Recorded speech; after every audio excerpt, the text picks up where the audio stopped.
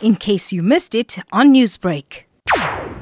On the 8th of June, we launched a complaint jointly with the Muslim Law Association to the NPA and to the South African police for the priority crime that the incoming Prime Minister Modi should be investigated, arrested and prosecuted onto the war crimes, which has been allegedly happened during the tenure of the Prime Ministership in India, in Kashmir, occupied Kashmir, and more than 6,000 people have been killed.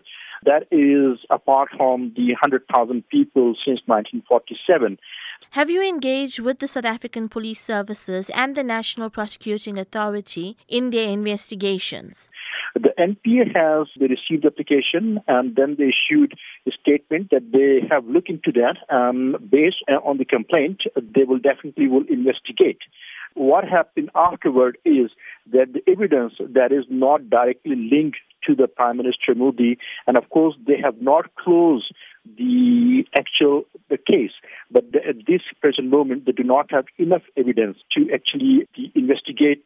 They will continue to investigate, but they cannot arrest and prosecute him. So that is the only technical thing at the moment, but the case has not been closed. The reason they cannot prosecute him and do the proper investigation because the Hawks and the DPCI, which is the Department of the Priority Crime Unit, requested through the Interpol to the Indian government, through their embassies in Pretoria, to have access to the victims in Kashmir, and India has denied the access for the investigation. So that is a basic of. And of course, the time that we applied, and also we wanted to have the warrant of arrest issued urgently, that is not going to happen. But the NPA is not saying that is not the case, that it will not be issued in the future. And what has been the reaction from the organization with regards to the NPA's response?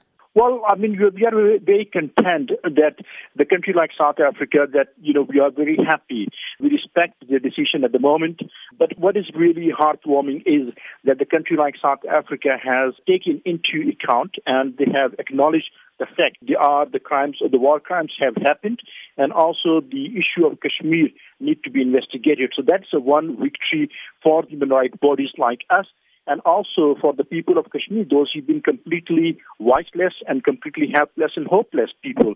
Now that you have received the official statement in response from the National Prosecuting Authority, what will be the way forward for your organization? One thing we have already made it very clear to the NPA and the Hawks that we will challenge their decision, and also we will be taking that to, when he's here, we might surprise him by taking these things to the High Court to bring an urgent interdict and get him arrested. One. Secondly, also, we have been advised through the NPA that we may take this case, which we are inclined to the International Criminal Court in Hague.